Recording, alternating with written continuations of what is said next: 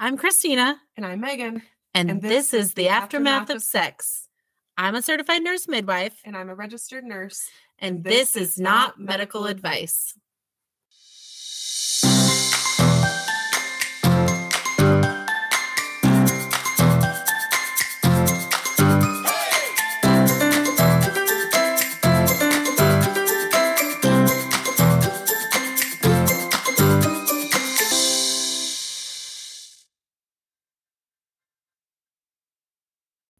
Hello. Hi.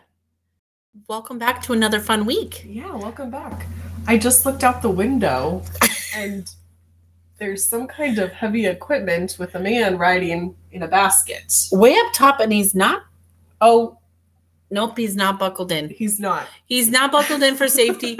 They know that there's nurses available, but I don't think they know what kind of nurses we are, so it's a bad deal. I know. What are they doing? I don't know. I just thought that was unusual. They're probably trimming trees. Oh, trimming trees. Yeah. Yeah, for the power lines. Oh, the power lines. Because I was like, you get like, this is publicly maintained out here? Christina lives out in the woods. I live down the woods too, and then I went back to town. It's okay. Lots of people live in the woods. It's a lot. In the sticks. We live in the sticks. No, it's not public maintained, but there's the like power lines. Yeah.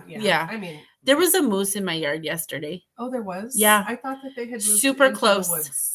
And I should show you the picture. My daughter got really close. Oh, she was hiding. She thought she was hiding behind the car. Okay. And I was scary. Like, "You're a little too close, darling." I agree. Oh, that is pretty close. Yeah. She wasn't hiding very well. She moved behind the car when I told her you're too close. It looks like the 2 or 3 year old maybe.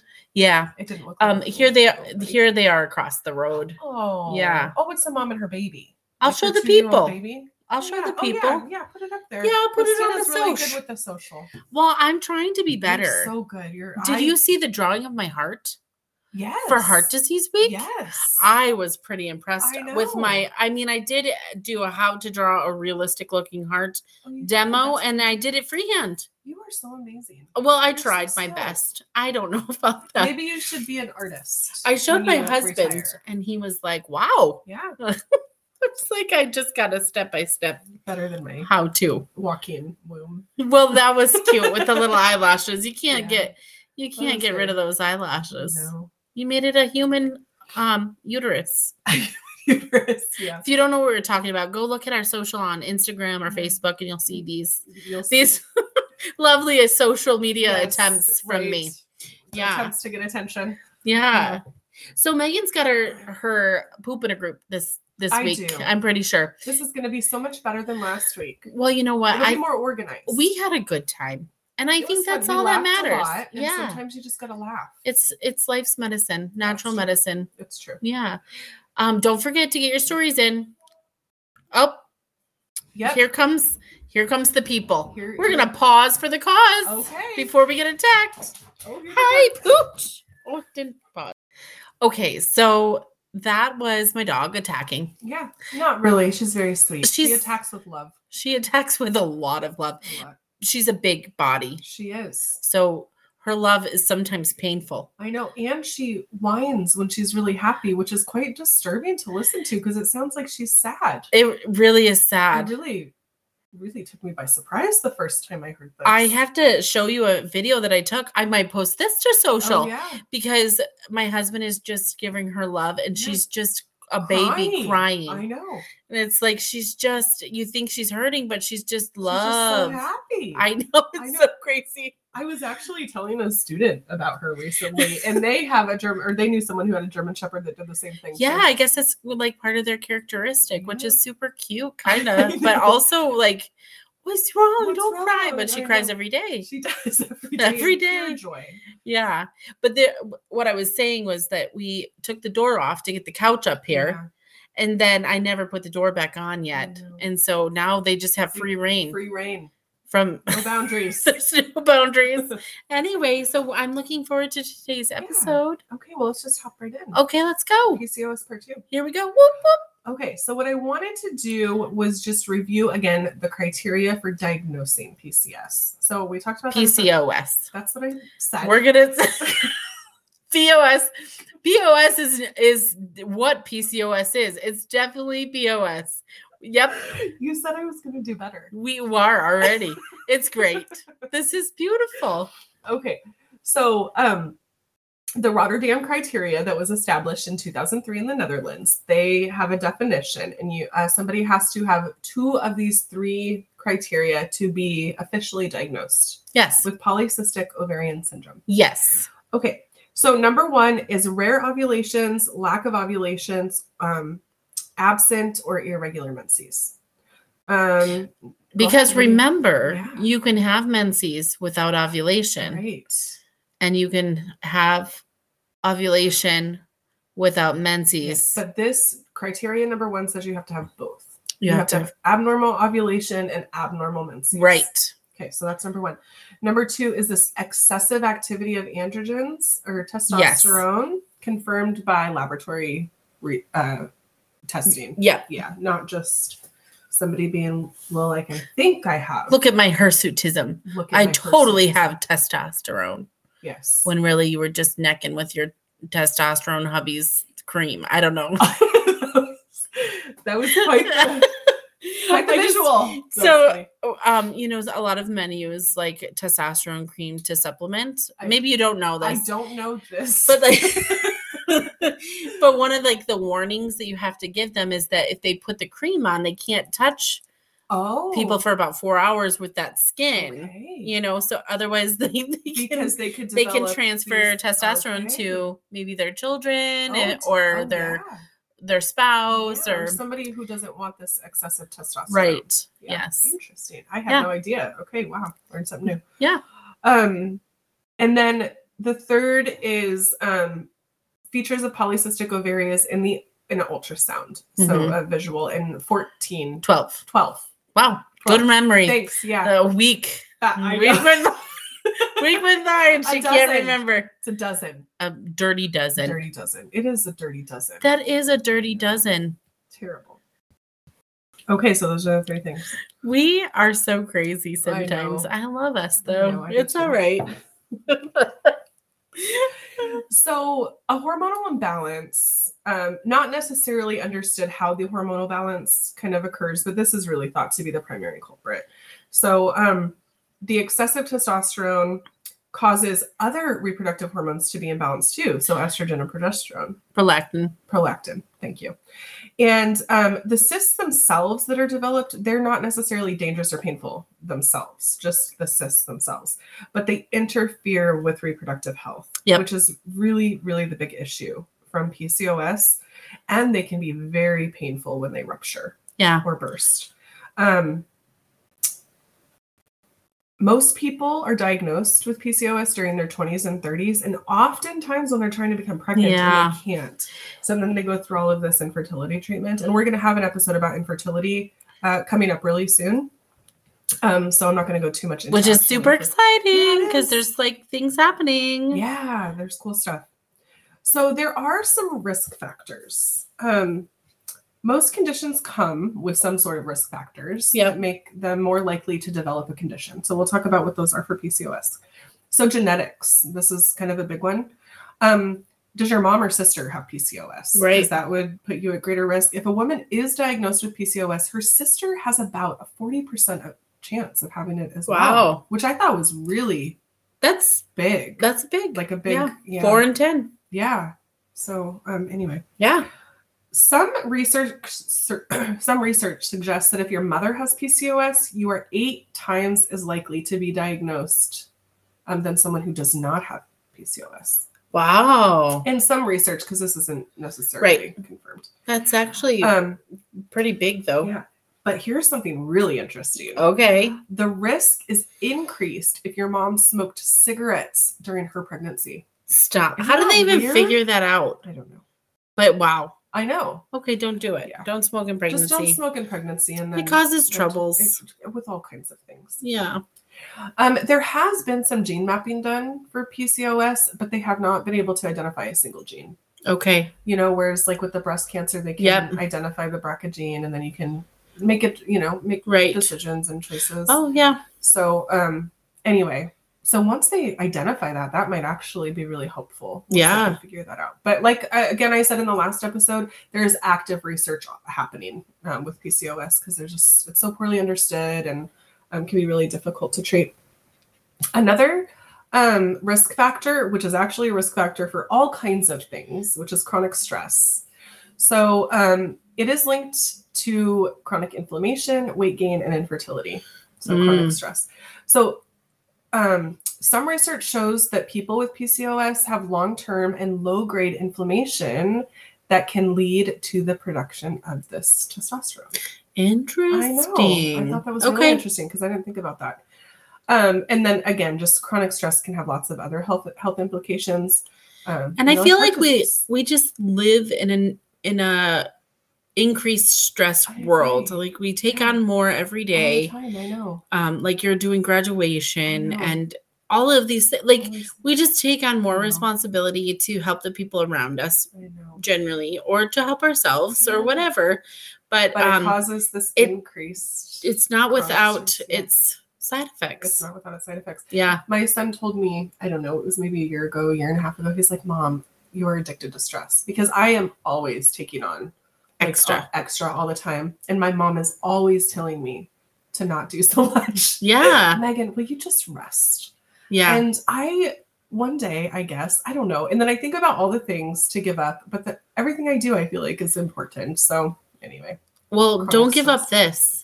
You know, people ask me how I have time to do this all the time. I'm like, but it's like my therapy. Yeah. I love doing this. It is. It's a good time. So I hope everybody keeps listening. Yeah. We can keep doing this. Yeah. Very good. Good plug there. Yeah. Don't you go anywhere either, Megan. Oh, I won't. This is part of the good stress. This is good stress. No, good stress. Almost everything I do is actually good stress. I have very few bad stressors, but it's still stress. It's still like things I feel pressure, you know? Yeah. So chronic stress. So then thinking about that, like what are ways to manage your stress and to just make it not so, feel it so hard. Right. So like right now I spend a lot of time gardening. I love it. It's actually my favorite thing to do. I just love it. It just makes me feel so good, when I'm feeling stressed. Yeah. Okay, another risk factor is insulin resistance. So the research is still pretty early on this, but it does appear that too much insulin may cause the ovaries to overproduce this testosterone. Yeah. So I thought that was interesting. But there's not a whole lot of research about that. Okay, so then when you're thinking about like things you could, like, is this preventable? Well, not really necessarily. I mean, there may, like stress, you can maybe manage that, but like a lot of these other things, genetics, you can't change that. You can't change genetics. You can't change what's going on within the body. Yeah. Exactly. So there are symptoms. So we'll talk about that. So irregular periods or abnormal menstruation, a complete absence of menses. It could also involve like heavy bleeding during periods. Yeah. But just irregular periods. Mm-hmm. Abnormal hair growth. We've talked about this. Hirsutism. That's hirsutism. Hirsute. Yes. She has a suit and it's hers. Hirsutism. Yeah. So this affects 70% of people who are diagnosed with PCOS. So that's significant. So so like if you notice something like this, just be aware of your body if you're starting to grow hair. Like I have chin hair all of a sudden in my life. That might just be it's your age. Yeah. So because I'll tell you that my cycle's very regular. Yeah. Nowadays. So no. I don't think so. Nope. It's pretty on spot. But yeah, it's going to be this abnormal hair growth. Yeah. Like on your face or like your chest or abdomen. If it wasn't there before. And stuff like that. PCOS can also cause acne, like especially on the back, chest and face. Yeah. In particular, that's where most acne happens. And this is going to continue past your vulnerable teenage years. Yeah. Or where you're going to be more prone to it. Yeah. And it can often be difficult to treat. Mm-hmm. So yeah. Obesity. Mm-hmm. So between 40 and 80% of people with PCOS have obesity or an elevated BMI. So that right there, though, could be something that you could, and we're going to talk about lifestyle changes and ways to manage it. But they can also have trouble like maintaining a healthy weight, even if they try or change comes their back diet, to that. And then that is insulin. Yeah, exactly. So darkening of the skin. This is going to be related to this metabolic disorder generally. You can get patches of dark skin, especially in the folds of your neck. That is like a classic sign of metabolic disorder. It can also appear in your armpits, your groin, like between the legs and under the breasts. So darkening of the skin. And then cysts, obviously, that are detected on ultrasound. Another symptom or sign is like skin tags, developing these skin tags.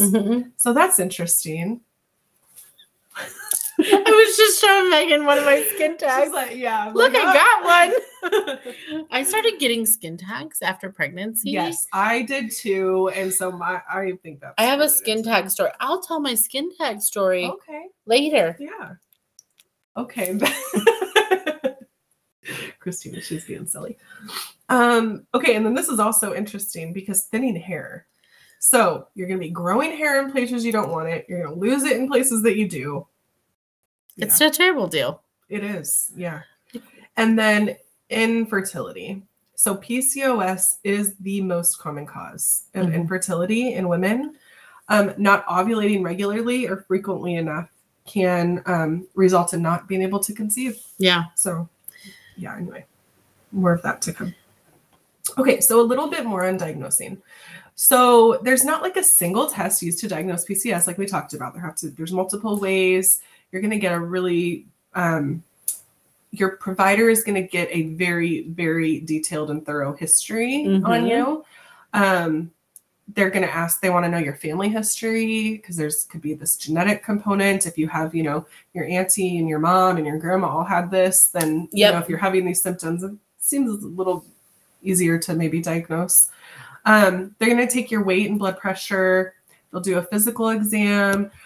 Looking specifically for excess facial hair loss, acne, discolored skin, and skin tags, all of those things that we just talked about.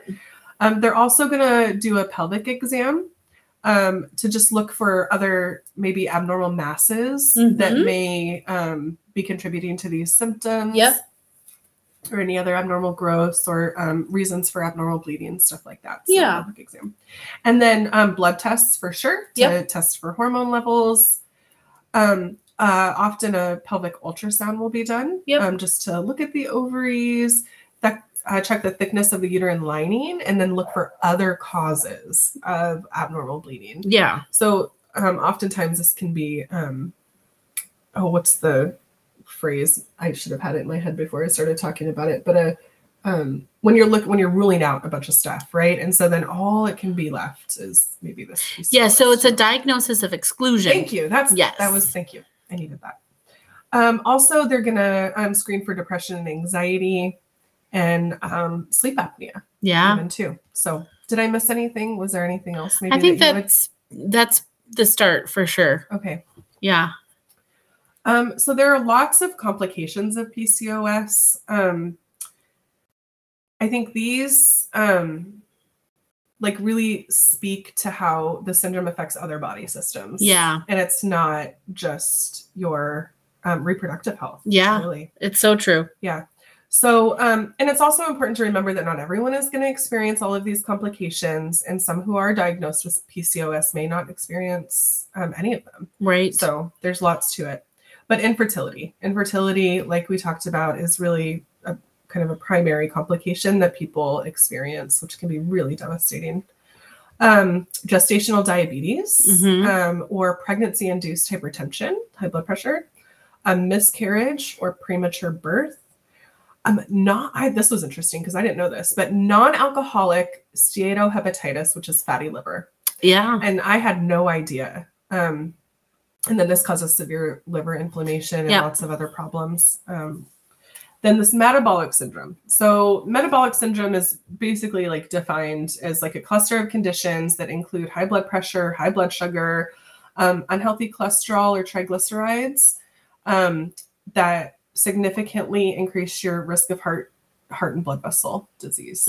So isn't it insulin resistance as well? And insulin resistance. Absolutely. Yeah, definitely. That's a big component. Yeah, huge component. Yeah. And then type 2 diabetes or prediabetes can be a complication. Sleep apnea, which I just thought was so bizarre. Well, because most of your population has obesity. Okay, that makes sense. Yeah, and so it just increases your risk for that. Yeah, that makes sense. And then depression, anxiety, various types of eating disorders. And then this one too, I thought was interesting, but cancer of the uterine lining, so endometrial cancer. Well, so the reason why, I'll tell you why, is because we're meant to have a slough of the lining we're meant to have it every month on a regular 28-day cycle-ish. Right. But if you go longer than 3 months, it gives that endometrial lining time to proliferate or change, causing abnormal cells in the endometrium, which then form into those abnormal cells, then have a higher chance of going into cancer. Okay. So if you haven't had a menses. But that is not related to your birth control. No. Because that inhibits the growth of the endometrial lining. Right, exactly. So like say you have a birth control that doesn't cause menses, absolutely fine. But if you have no birth control and you haven't had a menses within the last 3 months, you should go in and have what we call a withdrawal bleed with a medication that will make your body have a period so you can get all of that lining out and decrease your risk for this cancer. Endometrial cancer. Thanks. You're welcome. I didn't read about that. That was great. Yeah. I really liked that, learning about that. Okay. So treatments. Oh, did I miss any?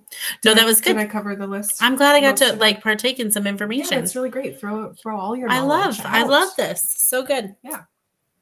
Okay, so treatments. Treatments are tricky.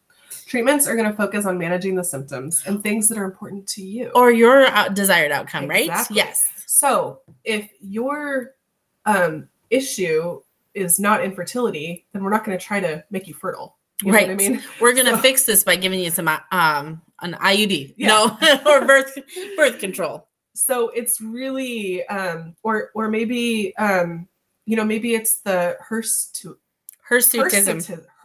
I could say this. Hirsutism. I'm having such a hard time. Anyway, if that's really bothersome to you, then a focus of treatment can be to help to prevent that. So it's really going to be individualized, what it is that you want for your life. Yeah.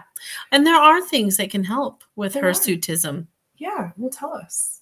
Oh, I don't think I talked about it. There's spironolactone. There's like this cream that you can put on, and there's things. There's some agents that we can do. It's not perfect. There's laser hair removal. There's all sorts of options. Very good. Yeah. Okay, I was looking at my list of medications. I don't think I have that one on there. Cool, thanks. Moving on. So some lifestyle changes though. Yeah. If you have an increased BMI, like trying to lose the weight through a healthy diet and exercise, even a moderate reduction in weight can really make a big difference. A huge, especially in infertility. Like I've had moms that go and they lose 15 or 20 pounds and they get pregnant. Yeah.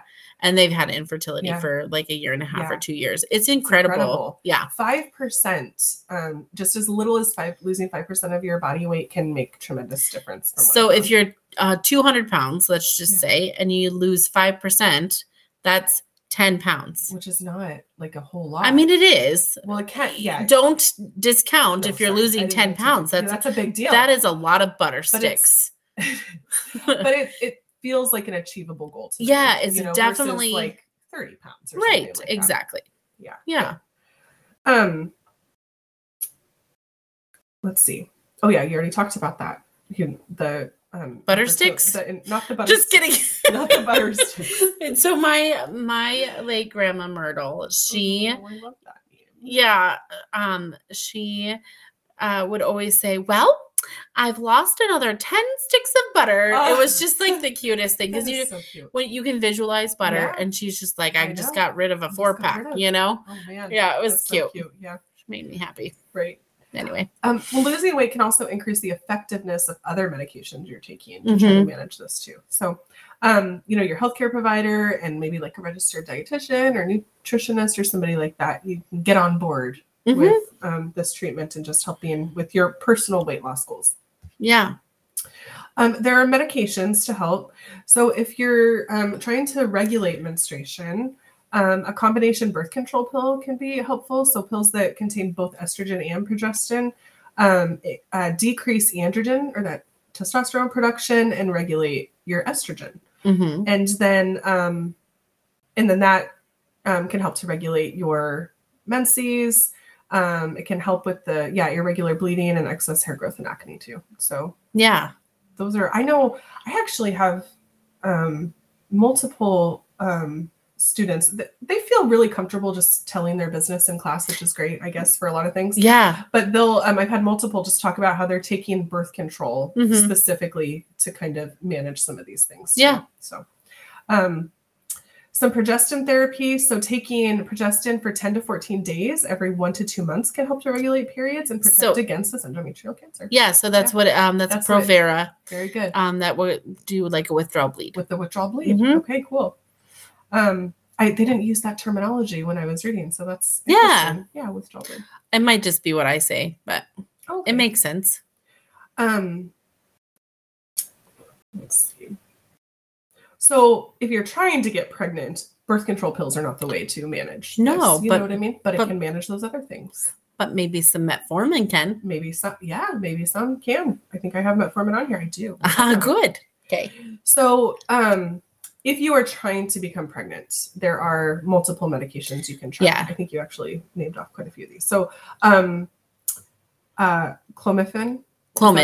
Is that the generic for Clomid?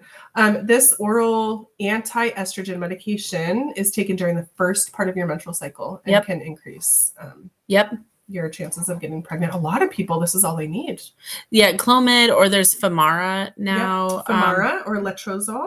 Letrozole. This is a breast cancer treatment that can work to stimulate the ovaries. Yep. Yeah, very cool. And then metformin. So this is generally for type 2 diabetes.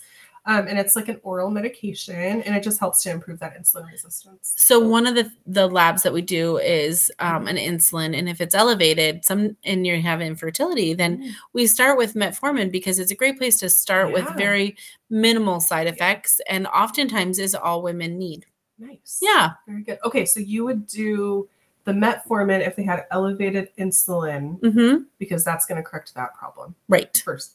Nice. And then you would go to like Clomid if that didn't work. Well, so I usually do, Femara is what we would use. Maybe it depends. Clomid versus Femara. It depends on where the infertility is coming from. Okay. And one has a higher incidence of twins. And like Clomid has a higher incidence of twin gestation, and it's actually got higher side effect profile. And then the Femara is generally works for most people and has less side effects, less risk of twin gestation, although it's still more than if you were just naturally getting pregnant. And sometimes if Femara doesn't work, you just switch to Clomid. So they're kind of interchangeable, but it depends on where the infertility is actually from. Very good. Well, we'll talk more about, I'll know more about that when I do the infertility episode.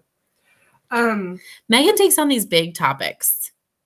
So she's doing infertility next, and I'm doing like restless leg syndrome because it's a thing and it affects people. But infertility is too, but this like just a vast thing. But we have an interview coming up. Yes, we're super excited about partner with that episode. So. Yeah. Anyway, I'm throwing Megan out there because she's always picking these big, ginormous. Must be my addiction to stress. Topics that are like heavy, you know? Yeah, but they're important. Yeah. They're important episodes. And then metformin too. Like it's a pre-diabetic or diabetes type 2 medication that can also slow that progression of the type 2 diabetes and helps with weight loss. Yeah. Just as a side note. And then gonadotropins. Do you see these used very often? So gonadotropin, I think you have to use for very short term, and I think I don't use them very often. Well, they it's an injection, and it causes the pituitary, which is located in the brain, to make and secrete this luteinizing hormone and the FSH, or the follicle stimulating hormone, and then entices. Yeah, so then they use that with HSG, or the shoot. Yep, they I do don't know that acronym. They do human. Hold on. No, maybe I'm wrong. Okay. So they do that with another injection. Okay. That allows for. Oh, geez, it's leaving me. But like when all of those other first line things don't work, then you can go and you can stimulate ovulation with these injections. HCG. HCG. Oh, HCG. Right? No, I don't remember. You guys, HCG, I know what it is, okay? It is our pregnancy hormone. Megan's laughing at me. She's such a brat. At us. No, I'm laughing at us right now. We are ridiculous. But what I was thinking when you said gonadotropin. Yeah, so when you said that, I was thinking, okay, we use that to shrink fibroids in the uterus, I believe. But then maybe I'm thinking of something completely wrong. Okay. I did catch a baby at 3 a.m., so maybe that's my problem. Well, that's okay. And you're not looking at the research in front of you, you know? Yeah, that's true. I do have to like just look things up. But sometimes I want to know everything like all the time, and that's just not how it works in my life. So it's not. I actually have to look up things multiple times. Well, and you should, because it's always changing. It is. It's true. It's always changing. Maybe that's the benefit. Yeah. Of the loss of knowledge, right? Right. And then you're just not stuck in one place. Right. You're forced to like learn stuff all the time. Yeah. All right. Well, if those don't work, then in vitro fertilization may be an option too, in different or IUI. Or IUI. Yeah. IUI is much cheaper. Yeah. And a better way to start, maybe. Mm-hmm. I have a family member right now who just had IUI, and we are just praying. Oh, let's just pray. Okay. So anyway, hopefully that's a good news story. One of the OBGYNs that I work with is very successful. He has a very good success rate with IUI. Cool. Yeah. It's pretty neat. Yeah. Well, we'll talk more about that again in the infertility episode. Okay. Cool. So we talked a little bit about some surgical intervention in the last episode. I've lost my words again. You've been hanging out with me too long. It's the wedge. The wedge resection. All I did was make my wedge out of my fingers, and she knew what I was talking about. The pie wedge. No, the orange wedge. Cute. So that was done. It's not used a whole lot anymore. But there is a surgical intervention that is used sometimes. And it's called laparoscopic ovarian drilling. And it kind of essentially is going to like do the same thing. It's going to destroy part of the ovary. And then by destroying part of the ovary, this triggers ovulation. Don't ask me how or why. Anyway, your body, it's an amazing thing. Destroy it and it will come back, I guess. I don't know. No, that's not my advice to everybody. That was not medical advice. Do not destroy your body. Not medical advice. In fact, do the opposite. Yeah. Take care of your body. Love your body. Yeah. There have been circumstances where some women have had regular menstrual cycles in the months following the surgery, and even some get pregnant, but it's just like it's not successful enough to kind of justify the invasiveness. Okay, that makes sense. And also, they have a greater risk of developing adhesions and scarring within the ovary, which then you're going to have a whole other set of problems. You know, it's going to be the same thing. Yeah. So it's really this is really, I think, just used after maybe all as the a other last things. ditch effort. Yeah. You know, right. Mostly to try to have a baby. Yeah. There are obviously some risks with the surgery too. Mm-hmm. So as with any surgery, it's, anesthesia, you can have a bad reaction. There can be abnormal bleeding or damage or scarring that we talked about to these reproductive organs, infection, pain, stuff like that. So you really want to, weigh the risk versus the benefit with that. Yep. Okay, so a way to treat excessive hair growth. Here we go. We got you. I think you talked about spironolactone. Yeah, I have it right here. Sorry, it's been a little while. She just remembered. Oh right, this was it. Yeah. So birth control pills. So this will decrease the production of testosterone too, that can cause this excessive hair growth and acne. The spironolactone. So this blocks the effects of this testosterone in the skin. But it's not recommended if you're pregnant or planning to become pregnant because it can cause birth defects. It can, especially in male babies. Oh, really? Specifically? Yeah. Interesting. I didn't know that. So you got to make sure to use an effective birth control if you are using this. But if your goal is to just treat your excessive hair growth and your acne, this is a pretty good way, huh? Yeah. I mean, it's okay. So it's not rapid. Okay. You have to be using it for 3 to 6 months before you see a change. Okay. And then you have to continue using it. Okay. So you have to be really dedicated for the cause. Yep. Yeah. Do you find many women are dedicated for the cause? Or do they just throw in the towel and they're like, no, there's a lot of women that are dedicated, especially if they're used to taking a pill every day. Yeah. Women who are not as dedicated. Yeah. And yeah, I think laser hair removal has been a really great option because it really does minimize the amount of hair growth. Yes. Yeah. Yep. And the electrolysis too. Yes. Yeah. But we will have an episode here in the future. Yes. An interview about on a hair removal specialist. Yeah. So I'm excited about that. And then there's creams. Yeah. How do I say it? Venequin?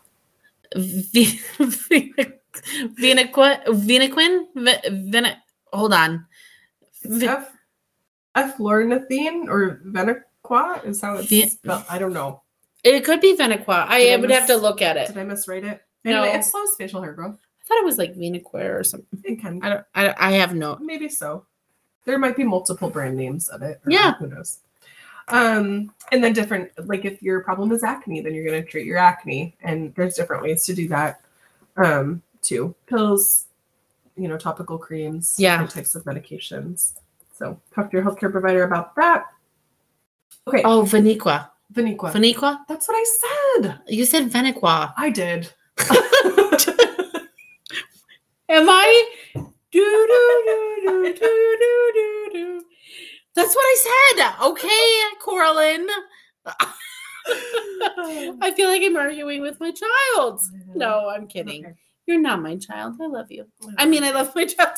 What? Oh, boy.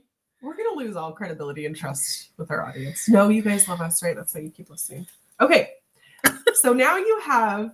There's no desperation there. Not at all. So now you have an appointment with a trusted provider, such as Christina here. Okay. And so you should make a list of questions. All of your things. Yes. Right? All the things to tell. Because I know you can relate to this. People forget about their lives, right? You ask them questions. They forget what medicines they're taking. They don't know their allergies. They don't know if they had surgery in 2019. They're terrible historians sometimes because they're stressed out. They're so busy. And you go into, like when we see patients at the hospital, I do triage a lot, right? And so people come in and they're nervous. They're there for a reason. Right. It's because they're concerned that there's a problem, or maybe it's they're in labor and going to have their baby. A lot of people get nervous going to the doctor. So it's probably always advisable if you have a concern. Write a list. Like write it down. So things that you would want to take note of are symptoms, how long you've had them, and what you've been having specifically. Information about your periods, kind of there's lots of period apps now to help you just kind of keep track. Because that's a really valuable piece of information when trying to diagnose PCOS. It's like one of the criteria, right? All your medications, you should know what medicines you're putting in your body. This is a life lesson for everybody. Know the medicines you're putting in your body. So many people come in and they're like, I don't know what I'm taking this for that, but they have no idea. So just try to know. Try to know. If you make a list, then you don't have to know, but you can have it. You can have it available. Keep it in your jacket pocket or on your phone. Like there's a notes form. I use it for all the things. Yeah. Any like personal medical information, any health conditions, any stressors or life changes that would cause stressors, things that might just impact your daily like a move, life. A job change, a loss of a family member, divorce. I don't know, like all sorts of things that cause major life changes, a new baby, like all the things. There's so many things, right? That affect us. And then write down any questions that you have, and some questions that you could potentially ask. We'll end with this. Perfect. I love it. What tests does your provider recommend? So you're talking about this. They're going to go through their health assessment, and then hopefully they're going to come up with a plan. We could do this, or this, or all of these things, or exactly. none of these things, or whatever. Yeah. You can ask how PCOS affects your chance of getting pregnant specifically after their assessment. They may have a little more detailed, specific information for you. Are there any medicines that could help? What lifestyle changes could you potentially make to help improve your symptoms? How can PCOS affect your health in the long term? Looking at your personal clinical picture, just thinking about those things that we just talked about. And if you have any other medical conditions, how can those be managed together? Yeah, in addition, those are great questions. So just some things that I found that you guys might want to, if you're listening to this and you're like, oh, I wonder if this is happening. Anyway. Yeah. And don't get frustrated if you go in thinking you have PCOS and you don't come out with a diagnosis that day. Because remember, it's a diagnosis of exclusion. So there's going to be a lot of ancillary things that we have to look into before we can definitively say, hey, this is truly this, or this is this. And you might have to follow up and have more than one visit to really get to the bottom of your specific situation. Yeah, exactly. Yeah. So that's it. I love it. That's what I got. That was great. There's so much. I mean, we could have gone into detail with a lot of this stuff, but hopefully you kind of have a idea of symptoms and complications and different things that you would want to think about or talk to your provider about. I just wanted to remind people to write in their stories and tell us all about them. Yeah, birth adventures. This is your last opportunity vagina mishaps. To get some free merch. Yes, I think a couple more days. The end of the month. There it is. Okay, so y'all, she couldn't. It was driving me nuts. Yeah. I had to say like gonadotropin. I was just really struggling in my brain, my fatigued brain. But HCG is the human. Yeah. Chorionic gonadotropin, which is the HCG. It's a pregnancy hormone. Lord have mercy. I am an expert. I promise. Just sometimes it doesn't click in my brain. But anyway, I wanted to tell you that is truly what it is. It's injections that an OBGYN generally, I don't prescribe them or do those.